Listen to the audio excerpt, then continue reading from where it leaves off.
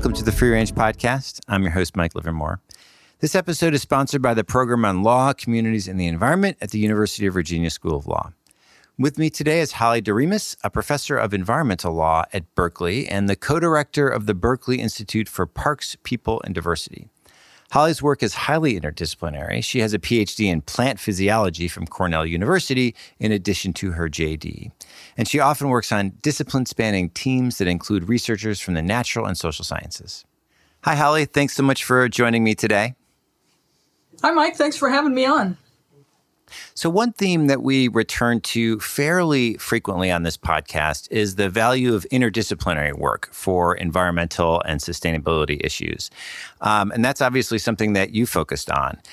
Your original graduate work actually was in the life sciences before you switched to law school. So I thought maybe we could start with a little bit about how you made that transition from the sciences to law and how you see the transdisciplinary perspective that you have as shaping how you approach environmental law and policy as a scholar.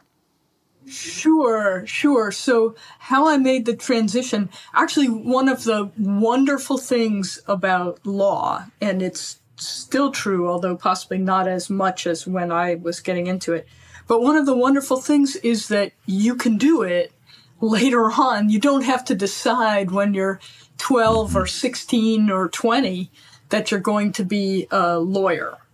And in fact, law schools, in my experience, tend to like people who have done other things, who have a background that doesn't indicate that they always wanted to be a lawyer. So I was able to take advantage of that. And when I was finishing my PhD, I also did a year and a half as a postdoc in plant physiology, which was what I had been studying. But by the time I finished my PhD, it was clear to me that the science work I was doing was too removed from the problems that I thought were most interesting and important in the world. And I wanted to do something that I could see as mattering a little bit more. So that was the reason, that was the main reason I wanted to go to law school. The other thing that was going on at the time was that when I got my PhD, I was doing plant biochemistry. And at that time, molecular biology was really taking over. And it would have been, I think, very, very hard for me to get an academic job as a scientist. Interesting. So, but obviously you have that very substantial scientific background. How do you feel like that's informed your, if at all, maybe you left it behind, but I suspect not. How do you feel that that's informed your work as a scholar and someone engaged in law and policy? Yeah, I think two things. I mean, one, actually, as a practical matter, it's made it much easiher for me as a scholar to reach out to people in other fields. Mm-hmm. I think when I got started, and I should say, it really helped me get my job. When I was first hired at UC Davis, they were, for reasons that I still don't quite understand, but they were convinced that they needed somebody with a natural science background to add to their environmental program. And I think maybe part of what was going on was that the ecology, biology, conservation, biology work at Davis was really strong, and they wanted somebody who could talk to those folks. And I think in the context of talking to people, especially in the natural sciences, it's much easier to just go introduce yourself and start talking if you can say, oh, yeah, I've got a PhD from an R1 university whose name you'll know. It just gets you a little bit more credibility, I think, and that was very helpful. But it has, from the beginning, from the time I was in law school and started writing law review papers and thinking about an academic career in law, my background in science has been really important to the problems I identify as the ones I want to work on and to the way that I see those problems, right? So I think maybe I'm a little more sensitive than people without that background to the communication issues and to the hidden questions that may lie underneath this assumption that science will solve this. And I think we've gotten better over I've been in the academy for almost 30 years now, and we've gotten much better in general at seeing that science, in fact, is very uncertain and it can hide a lot of value questions. But I think there still can be a tendency for people who are not scientifically trained to think that scientific answers are clear and that science should dictate the policy outcomes. And there's still a rather, to me, disturbing tendency on the science side to see things that way. And that's part of what comes in interdisciplinary work, is that sharing perspectives can help people of all disciplines better understand what parts of a question they can answer and what questions they may not have thought to ask, that working with other people can help them ask and answer. Yeah, no, it's a really really nice way of saying that. It's just such a consistent issue in our public debates, in our law. This tendency to scientize certain types of policy questions, or have a banner that says "just do what the science says," when of course science doesn't provide us with all of the answers to every kind of question that we might like, and it is such an important skill to be able to separate out those things. So, of course, you do a lot of work in the area of biodiversity and species and conservation. And this is a huge, just area where ethics and values and morality and science and lots of different sciences, conservation biology and ecology and the like, all are kind of entangled together. And on some of the biggest issues like facing humanity and the planet today. So it's a really ripe area for us to talk about today. So maybe just as an entree into that, the Endangered Species Act has been around, obviously, for a long time now, 50 plus years. And we live in a different context than when the ESA was originally, kind of put on paper. The big thing that is relevant is climate change and the impending extinction crisis, right? The ESA is really oriented towards this kind of species by species approach, and the tools have been around for a long time. So I guess, just to get us started with this is, how do you think that kind of broadly we need big changes in our approach? What we've been doing for a while has been good, but do you think that it is, moving forward, generally speaking, the right framework, or do you see us at a juncture where we really need to start thinking big about, what the goals of conservation are and how we ought to be achieving them and maybe making some big policy changes? Yeah, I definitely think we're at a place where we need not necessarily to change our goals, but to evaluate them, to look closely at them.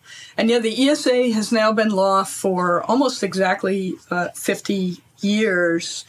And everybody's aware that climate change makes the conservation problem much more difficult. But the conversations that I've been hearing and that I've been asked to be part of they tend to be really oriented around what should Congress do, what should the Fish and Wildlife Service and National Marine Fisheries Service, the agencies that implement the ESA, do.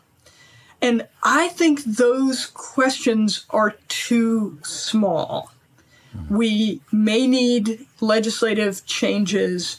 We certainly still need some regulatory corrections of what happened in the Trump era. There's been some corrections. There need to be more. But I really think we need to step back and ask, what is it we're trying to achieve in order to evaluate what we ought to do to get there? And I keep thinking about, there's a phrase that has stuck in my mind since the 1980s when I was watching way too much late night cable TV. And there used to be all these infomercials that were on. And I remember one of them, it was supposed to be inspiring people to, I think, make a lot of money in flipping real estate or something like that. Okay. But the catchphrase was, if you aim at nothing, you will surely hit it. Uh-huh. And that strikes me as just exactly true. If you don't know what you're trying to achieve, there's no way you will achieve it, right? Mm-hmm. You'll get what you aimed at, which was nothing. And that's kind of where we've been with the Endangered Species Act. It's been unclear from the beginning what entities were protectable under the law, what entities we should be protecting, why we should be protecting them, exactly how much effort and cost we should be willing to put into protecting them. And at the time, in 1973, I think everybody assumed that those questions either weren't important or the answers were obvious and non-controversial. Actually, in 1973, ecologists knew that species were hard to define. Uh-huh. But the Act says, okay, list subspecies in the context of vertebrates, which are the things we apparently care the most about. You can sometimes list distinct population segments. So that seemed to take some pressure off of exactly what is it we're trying to protect. And you mentioned that there were a couple of federal laws that preceded the Endangered Species Act. There were 1966 and 1969 versions, and they were really quite limited in their impact. They were just about what happened on federal lands, and they were pretty focused on direct impacts on species. Things like hunting and fishing, over-exploitation. And although the 1973 law goes a lot farther, I think a lot of people in the course of the legislative debates didn't recognize that or assumed that wasn't the case. So, it seemed like the species problem was it was ambiguous, but didn't really matter. We would figure it out. And people were not anticipating the level of controversy that developed. And that developed pretty quickly, but climate change makes it even much worse. And so it becomes much more important to decide what is it we're trying to protect, where do we want it to be, how what sort of risk tolerance do we have? What tools are we going to use for conservation? All of those questions become much more difficult and more obviously important in the climate-challenged world where conservative, it's really hard to know what proportion of species are at risk, but a fairly conservative estimate these days is about 20%, even if we achieve the Paris goals for keeping temperatures to not too much change, which it seems quite unlikely we are going to do. So we've got as much as, 20, 25, 30, even up to 50% of some groups may be at serious risk of extinction because of climate change. And there is just no way. The ESA was not framed to protect that proportion of species. Yeah, no, it's really, when I teach the Endangered Species Act, I kind of leave this for the end of the course of the section because, I just kind of we go through the different parts of the act and how it works and so on. And then at the end, it's kind of like, and so, there are a couple thousand species roughly that are protected under the act.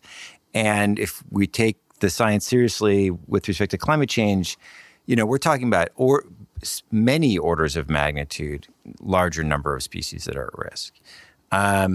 It's kind of like a staggering thing to contemplate. And, what would it mean to list all those species, and what would it mean to actually apply the requirements as we currently understand them of the Act to all of those species? I mean, is that just for folks who aren't as maybe familiar with the mechanics of the Act, what do you envision would happen if we were to do that? Like, is it just that the system just breaks and we would, as a consequence, just have to come up with something new? Or how do you see that actually kind of playing out over the next handful of, basically a handful of decades? Yeah. What I envision is that it becomes politically untenable. Mm-hmm. And we've already seen some of that. As you know, but your listeners may not, the ESA has a safety valve, but it's very hard to invoke. So the ESA, by its terms, protects every endangered or threatened species. And actions that would be likely to jeopardize the continued existence of a listed species are prohibited. It is, however, possible. There's this thing called the God Squad that can say it's okay to go ahead even though we believe that this is going to jeopardize a listed species. The God Squad is a group composed of cabinet-level officials, and it has to determine, in order to grant an exemption, it has to determine by a supermajority vote that the activity that would cause jeopardy, an unacceptable risk to a listed species is important. It's of regional or national importance. It can't be accomplished without jeopardy, and everything's being done to reduce its impact as far as possible. Those are really high barriers, as you can imagine, and it hasn't even been invoked. It's so hard to invoke it. That hasn't even happened since the 1990s. It's only once granted an exemption. That was for, I think, 11 logging sales, timber sales on national forests in the Pacific Northwest, right at the transition between Bush 1 and Clinton when the spotted owl wars were most acute. And the God Squad voted that these sales could go ahead even though they would likely jeopardize the spotted owl. And shortly after that, Clinton was elected, and his administration said, we don't think these sales are important, so we're not going to do them. So that pathway, it's incredibly hard to invoke. It has very high threshold for granting an exemption. It's nowhere near enough to let the pressure off if many, many thousands of species need to be protected, right? And in fact, it's never been the only way out of the ESA protection difficulties. The first time when the God Squad was created, it was written into law after the Tellico Dam controversy, which again, in case your listeners aren't familiar with that, Tellico Dam was a Tennessee Valley Authority project. The TVA was building a whole bunch of hydropower dams in the southeast as part of its mission to electrify the rural region. And it just kept building these dams, even when electricity was pretty available. The Tellico Dam was opposed by a coalition of environmental groups who were primarily interested in protecting one of the last free-flowing rivers in the area. And they went out, sent some biologists out there, and surveyed the river areas that would be dammed up and drowned, turned into reservoir. And they found a new fish, a fish that had not been known there, and got it listed on the Endangered Species Act. It's called the snail darter, and it's a small but colorful fish. I've never seen one in real life, but the pictures of them make them look quite attractive. And so then these environmental advocates, they got the fish listed, and then they insisted that Tellico Dam, that the construction be stopped. Right. And the U.S. Supreme Court, in its first look at the Endangered Species Act, in an opinion called Tennessee Valley Authority versus Hill, held that, in fact, the dam could not be finished. Even though it was, I think, 90% complete, they really just had to close it at that point. And the Supreme Court said that would violate the Endangered Species Act because there was this listed fish that couldn't survive in reservoir conditions. The administration took it to the God Squad, and the God Squad said, this reservoir is not important. It's not important enough to give an exemption for. And in fact, they did an economic analysis and they decided the economic benefits of completing the dam, not of completely building it, but of just doing this last marginal piece, were not justified by the economic benefits, which essentially were illusory. There was no benefit to finishing this dam. So the God Squad said, no, we're not granting an exemption. Then the advocates of the Tellico Dam took it to Congress, and they got an exemption there. So that's always been the alternative way to go. And I'm convinced that if the number of ESA controversies, conflicts, goes up by orders of magnitude, which it's likely to do as climate-threatened species more and more reach the list, congressional intervention is going to become more and more common. Yeah, that's really interesting because then, you're moving out of a system that, for all of its limitations, the administrative process is a certain amount of kind of rationality and there are standards and it's not, kind of merely about the play of political power. And then moving that into Congress, which, the Tellico Dam story is a good example of where, a pretty thorough process says, this is stupid. We should not be doing this. There's no economic benefit. But then Congress kind of decides to go ahead anyway. Just kind of returning to the kind of point you made a few minutes ago that when the ESA or the kind of contemporary ESA was adopted, we were able to fudge a lot of the hard questions. Exactly what we're trying to protect, a little bit more concreteness about the goals. Of course, there are goals in the ESA, but they're very abstract.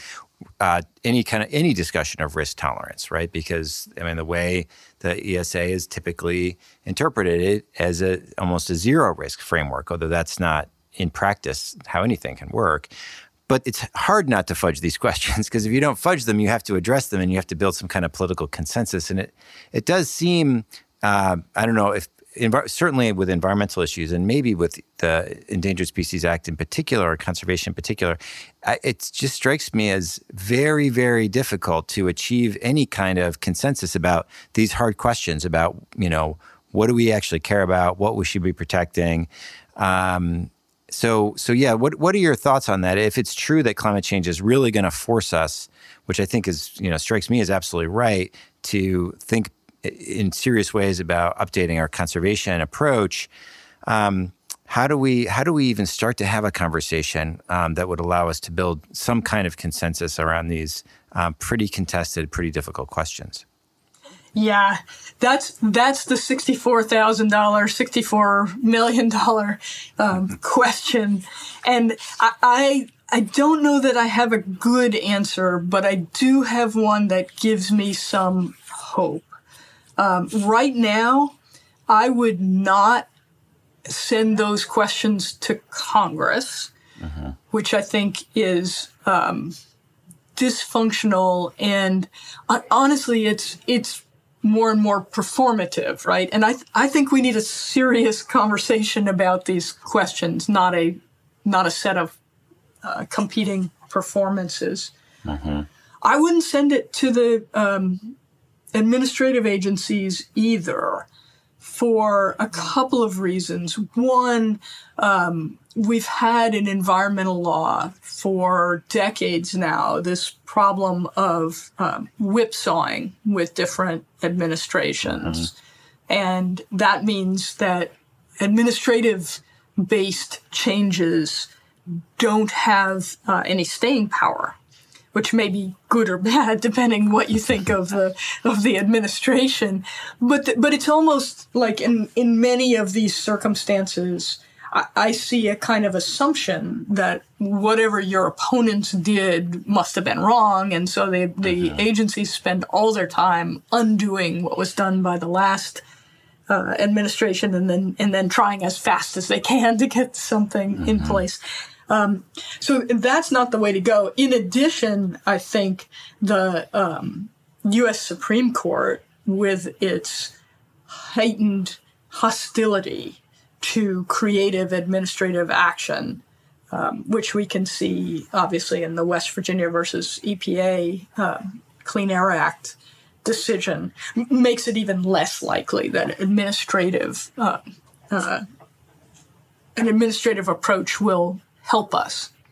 So I think in the end, we're going to need to go to Congress, but that's absolutely not the way to start. And maybe this is self-serving, but I actually think academia is the place we need to start, because academics can talk about problems in different ways than politicians do. You know, a lot of academics have been attacked for talking about climate change in various ways. And that certainly is a risk to any academic conversation these days. But I have tenure, and most of my academic friends have tenure as well. And that's important, actually. That means that even if people object to what you say, as they might well, your job's not at risk, not at direct risk, because of what you're saying in the public sphere.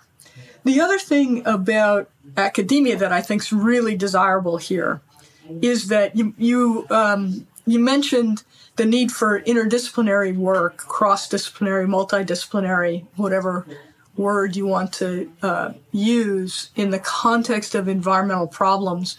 I think that's absolutely right, and I think that's really needed here. And academia, in the time that I've been a professor, academia has gotten much more friendly to that kind of multidisciplinary work. And so there are a lot of academics that know other people, right? There are a lot of connections that cross those kinds of boundaries. And I think that's essential.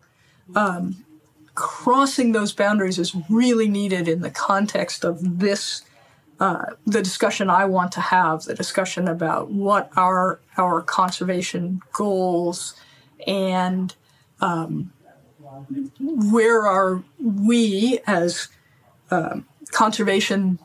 pro-conservation folks, I'm clearly in that camp. Where are we willing to give? Where can we give without sacrificing the fundamental goals?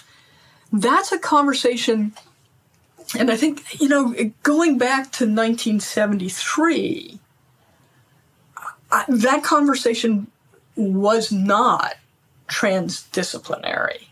I think there was some input from biologists into the framing of the law.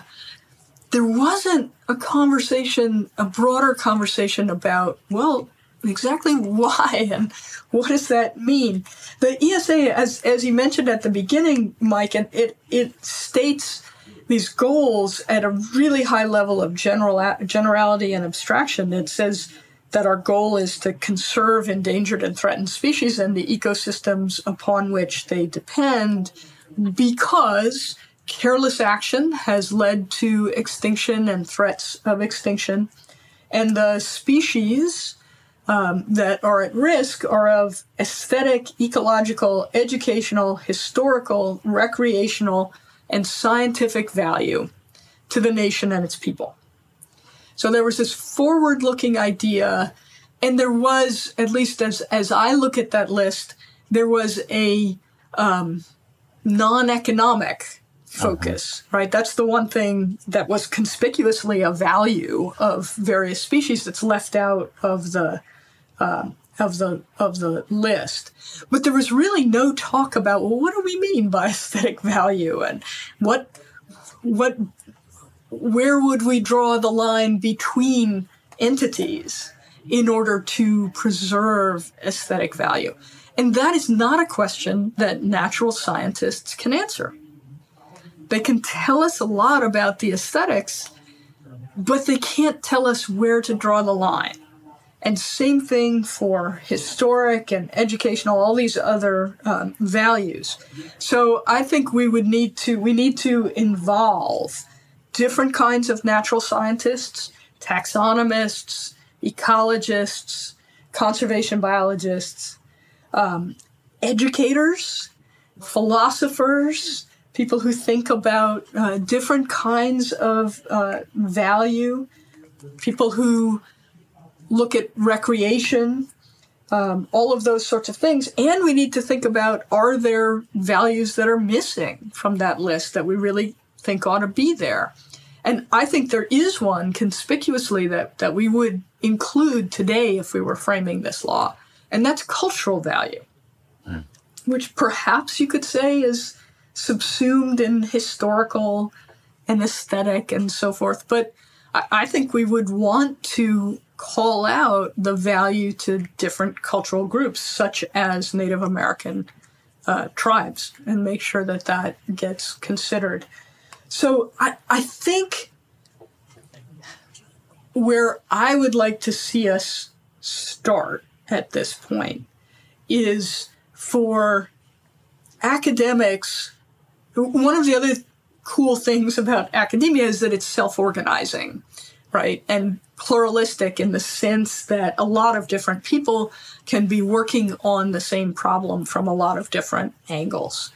And I think people should be putting together, groups of cross-disciplinary, multidisciplinary folks who are good at talking across these boundaries and are prepared to think in ways that may be uncomfortable, and seeing what emerges. Is there a consensus around what we ought to protect and where and through what tools and to what extent?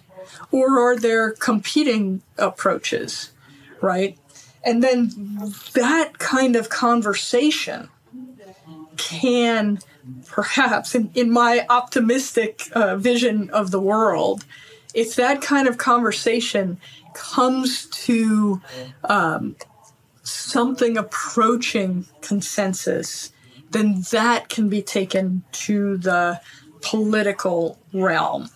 And I think there's an example. What I think about as the example is the Joint Ocean Commission efforts. Are you familiar with that? It's not something I follow all that closely. So back in the early 2000s, the Pew charitable trusts which had done a lot of work on ocean conservation problems and was very interested in them. They put together a multidisciplinary, heavily academic, although it also involved some politicians, group to think about the future of U.S. ocean policy, which they saw correctly, in my view, as lagging and as insufficiently articulated. And that group came out with a report that got a ton of attention. And then the government convened a blue ribbon commission, and the two of those commissions sort of worked together to think about what should be the future of ocean law in the U.S. And that, I mean, this is not entirely an optimistic story, although it's a pretty optimistic one. That led to the Obama administration's putting together these regional ocean management councils. And it led pretty directly, I think, to the acceptance in the policy realm of the idea that ocean management had to be done across some institutional boundaries and across activity boundaries in a way that it hadn't been. And so I think we need some kind of that we need that kind of a process, starting in academia, proceeding, I think, to academic, political, cross-boundary institutions, then hopefully proceeding to agency efforts, executive branch efforts, and maybe to congressional work.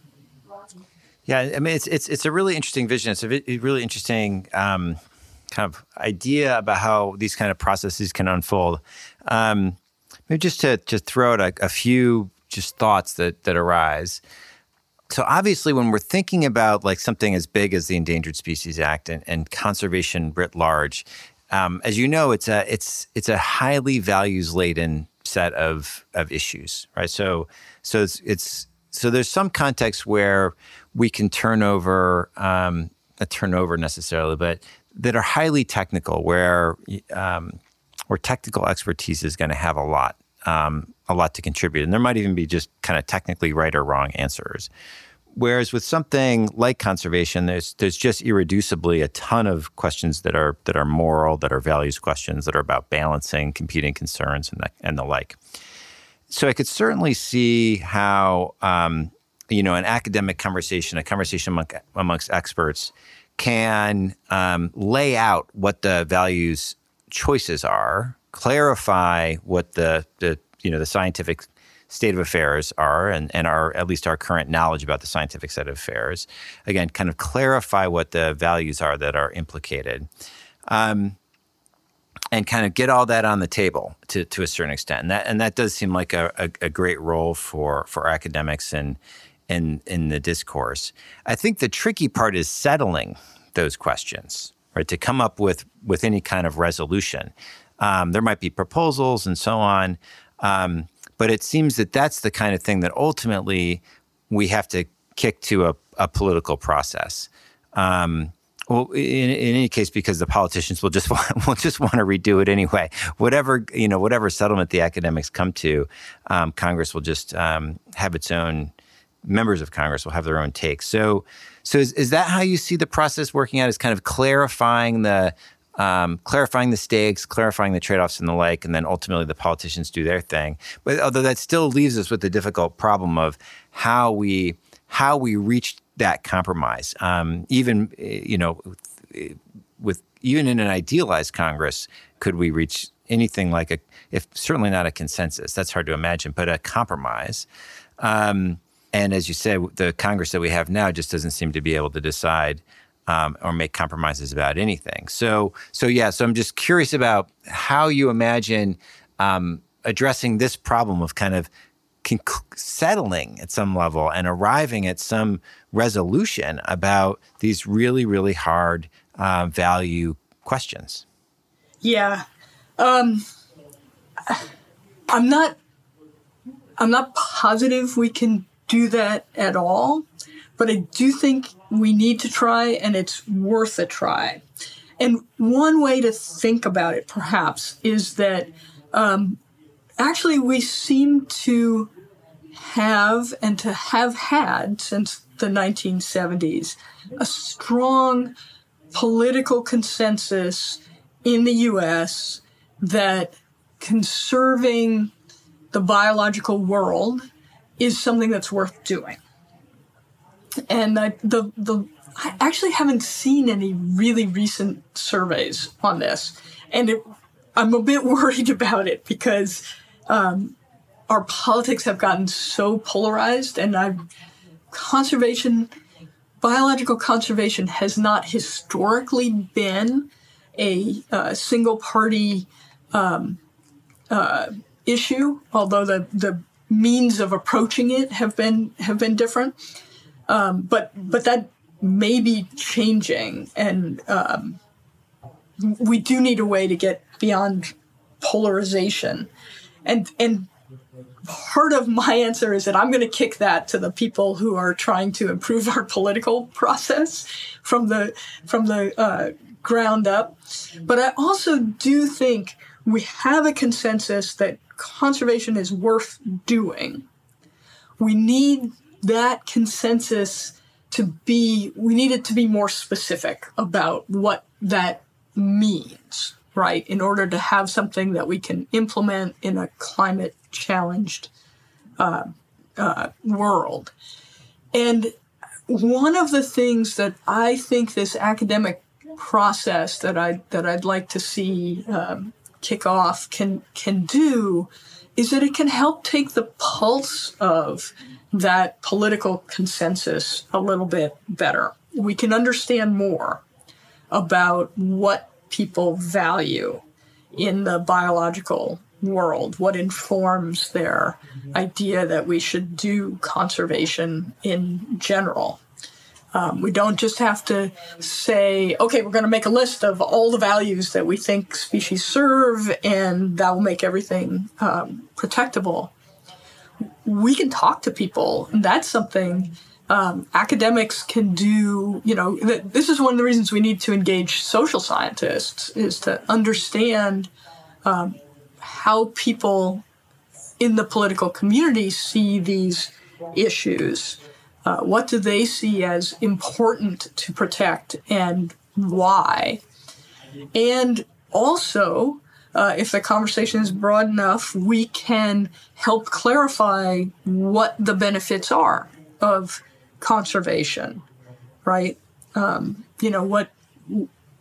What should people be seeing as the benefits? We can have, I think, a kind of back and forth about that's never happened. And this also brings up that the ways that we see conservation may be changing. Certainly the ways that experts see it are changing. The problem as it's described by conservation biologists and ecologists is changing. The solutions that we see. But also there's this completely different conversation about rights of nature that's going on. And that actually is not something that was part of the 1973 discussion, at least not directly. It's a very utilitarian list. We have a list of all the ways that species are valuable to the people of the nation. We didn't concede and haven't ever quite conceded that maybe the natural world, the non-human world, has a right to exist that we should steward, that we have obligations not to disturb too much. I think that's sort of always been in the background of the ESA, but it's not been specifically called out. And I was reading something recently that more young people are now seeing, if you ask them about conservation, they're invoking things like the rights of nature to exist. And if so, that's something that ought to be more clearly part of this, which is all I keep rambling on in this conversation, but I think that does get to your question about how does this help us in the political context. Yes, in the end, these are political questions. And I think in the 1970s, we really glossed over that and tried to put experts in charge in a way that would keep us out of the political realm. I think a lot of people, including me, have been and are still reluctant to put things too much in the political realm because we see the politics as so dysfunctional and as so favoring narrow special interests that we really worry about what happens. I don't think, given the stress that climate change is putting on the system, I don't think we can avoid it anymore.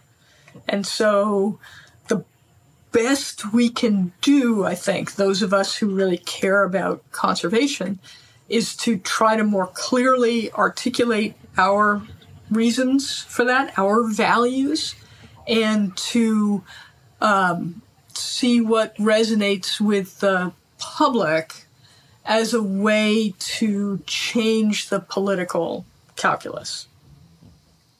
So we've been talking about the kind of the goals of conservation, right? Which are in some ways this is the big question, right? But there are other big questions that are also on the table that we would presumably be wanting to think about in the if we're thinking broadly about really trying to respond to the changing nature of the world and how we're going to do conservation. So for example, like the tools, right? We have a very specific set of tools that we use under the ESA, governing, what the federal government is or is not allowed to do in the face of a listed species, requirements that have to do with individuals, regular private actors out there. There are lots of other programs that we have that receive, different levels of funding that promote some conservation ends. So do you think there are, even if, we all agreed about very, very broadly what the goals were of conservation, there would still be lots and lots and lots of hard questions about how do we achieve those goals. So what do you think are some of the interesting questions at that level that we ought to be thinking about, again, as we're responding to this new world that we find ourselves in? Yeah, that's a terrific question, and one to which you might hear a lot of different answers. I think, again, this is actually quite closely tied to what are our goals, which in the end, what that comes down to is what do we want the world to look like in the future? What do we want to include that's outside our direct control, right? And I think it's really important that you mentioned that there are other laws and programs other than the Endangered Species Act that we ought to be putting into the service of our conservation goals. One question that's come up under the ESA is, what do we do about species that are going to have to change where they're living? Climate change is really scrambling habitats all across the world. Temperatures are changing, precipitation patterns are changing. What other species do are changing, right? So if flowers are coming up earlier, blooming earlier, than birds and insects that use those plants and those flowers have to respond in different ways, right? So there's kind of this great scrambling that's going on. One thing that people have been talking about for, 15, 20 years or so, but that hasn't been happening in the policy arena much is what's called assisted migration. That's where people deliberately move species from one place to another. The idea being that the habitat conditions are becoming unsuitable where the species currently is, and there may be places where habitat is available or could be made available to them in the future. And one species that's talked about in this way, there are a lot of different species people talk about this way, but one is the pika, which is a mountain-dwelling species that is quite sensitive to heat stress. So as places become warmer, the temperature goes up, sort of up the mountain, so that the pikas can move up the mountains they live on to find temperatures, at least in some places, to find temperatures and conditions that are suitable. And that actually isn't a bad way to adapt, because mountaintops are some of the places that are actually least affected by human development, among other things. But there's a real problem when the pika gets to the top of the mountain. Yeah, you run out of mountain at some point. You do, and you can't fly. So then there's a question, well, if the top of the mountain's no longer suitable or no longer big enough suitable area, what do we do? Should people physically move these pikas to, say, mountains further north, where they might be able to persist? And that is a technical question. Will it work? What confidence do we have that it will work? How do we make the new habitat suitable? And what do we do about the species that are already there that the pika might interfere with? But it's also very much a values question. Is it up to us? And this is a question that I think we've been really unwilling to tackle, because it's so difficult to answer. To what extent should we be permanently the gardeners of the entire world? Yep. And that's what moving species across the map is, at least if we have to keep doing it. Another place where this is coming up today is Isle Royale, which is a national park.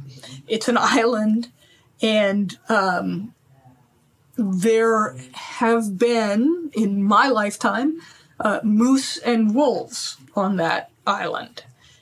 But it's a small island for both of those species, and the wolves have nearly disappeared, or had nearly disappeared, until a few years ago the National Park Service brought some new ones in. Brought some over, yeah. Yep.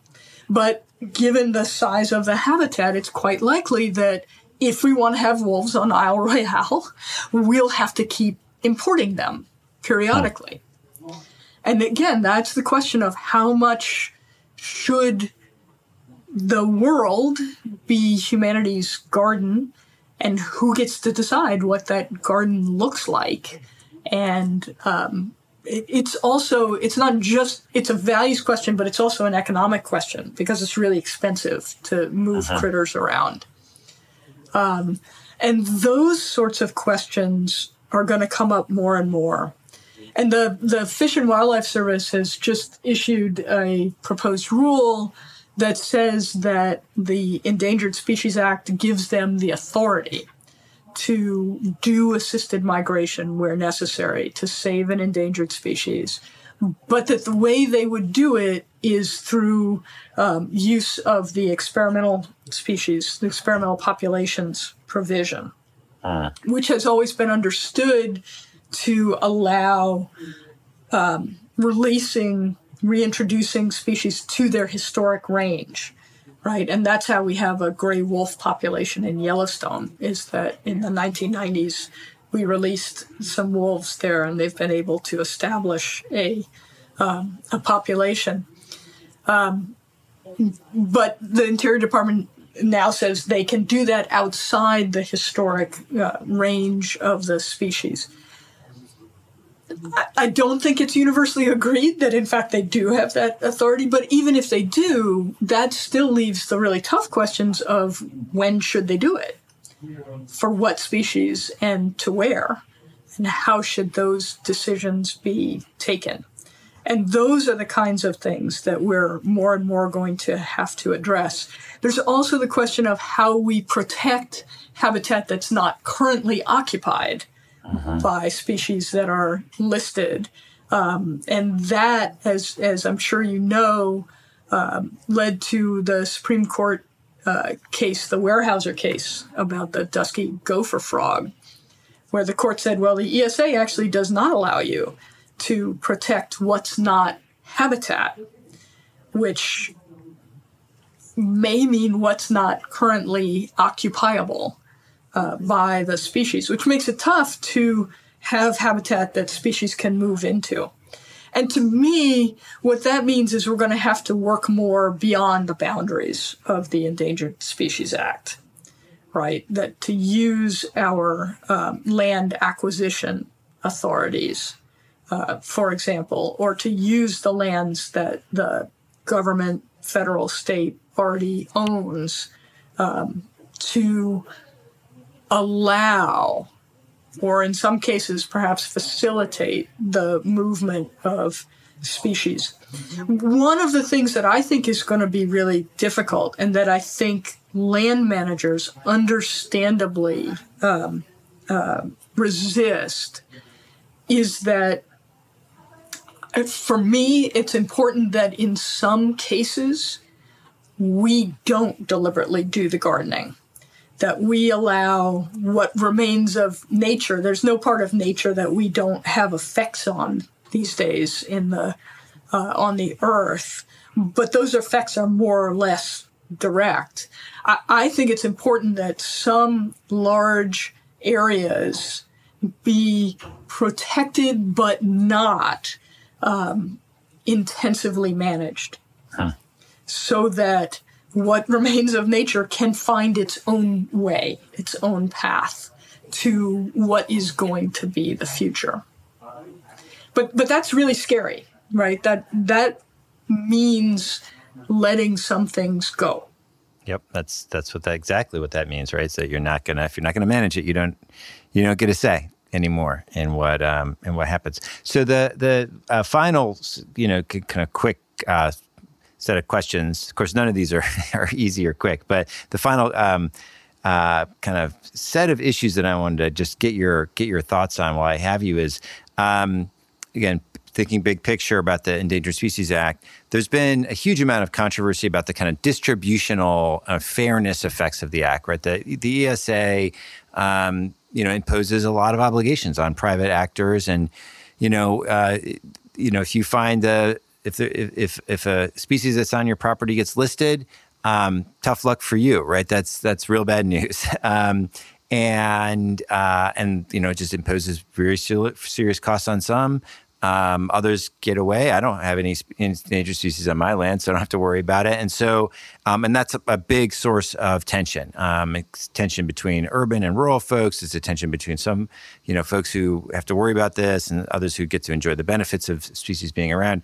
So are there any big changes that you would at least put on the table, not necessarily endorse full-throatedly, but that you think are legitimate kind of ways of thinking about some of these distributional or fairness questions that we've kind of skirted up to this point? Yeah. I do think that needs to be more on the table. And I think my thinking about this has changed a bit. And it definitely changes as the ESA protects more and more things, and that's more and more difficult to do. I used to think that land ownership, well, I do think land ownership comes with some obligations. And one of those obligations could be to provide for some minimal level of a natural world, right? Either on your land or by joining together with others. I think at this point, it's true that the people in the past got away with really destroying a lot of nature. And we shouldn't countenance that today. But we also should recognize when the distribution of costs and benefits is really uneven and when people can't help it. Which is that there is kind of this lottery of nature that who's got endangered species around them. And I think it does need to be, one of the things we need to think about is exactly what are the obligations of the government, the public, to pay for the conservation that it wants. And that I don't think there are easy answers. I don't think we should always necessarily do that, but I definitely think that should be on the table. The other thing that I think this brings up is that in the U.S. historically we've rejected government-based long-term planning everywhere except at the very local government level, and I think that needs to change because. Right now, if a limited amount of habitat destruction can happen in the range of a particular species, what happens is the first person to ask to do that gets it. And it's a race. That's totally inequitable. Yeah, it's a race. You don't want that. That's the last thing you want. Right. Okay. Well, these are heady issues. They're difficult. They're super contested. They're political. They're scientific, but they're also super interesting. So it's been a really really fascinating conversation, Holly. Thanks for all the work that you've done on these issues over the years, and it's been a real pleasure to have you on the podcast. It's been a fun conversation. Thank you. And listeners, if you enjoyed this episode, let us know. You can give us a like, a rating, subscribe to the podcast, and follow us on social media. It'd be great to hear from you. Till next time.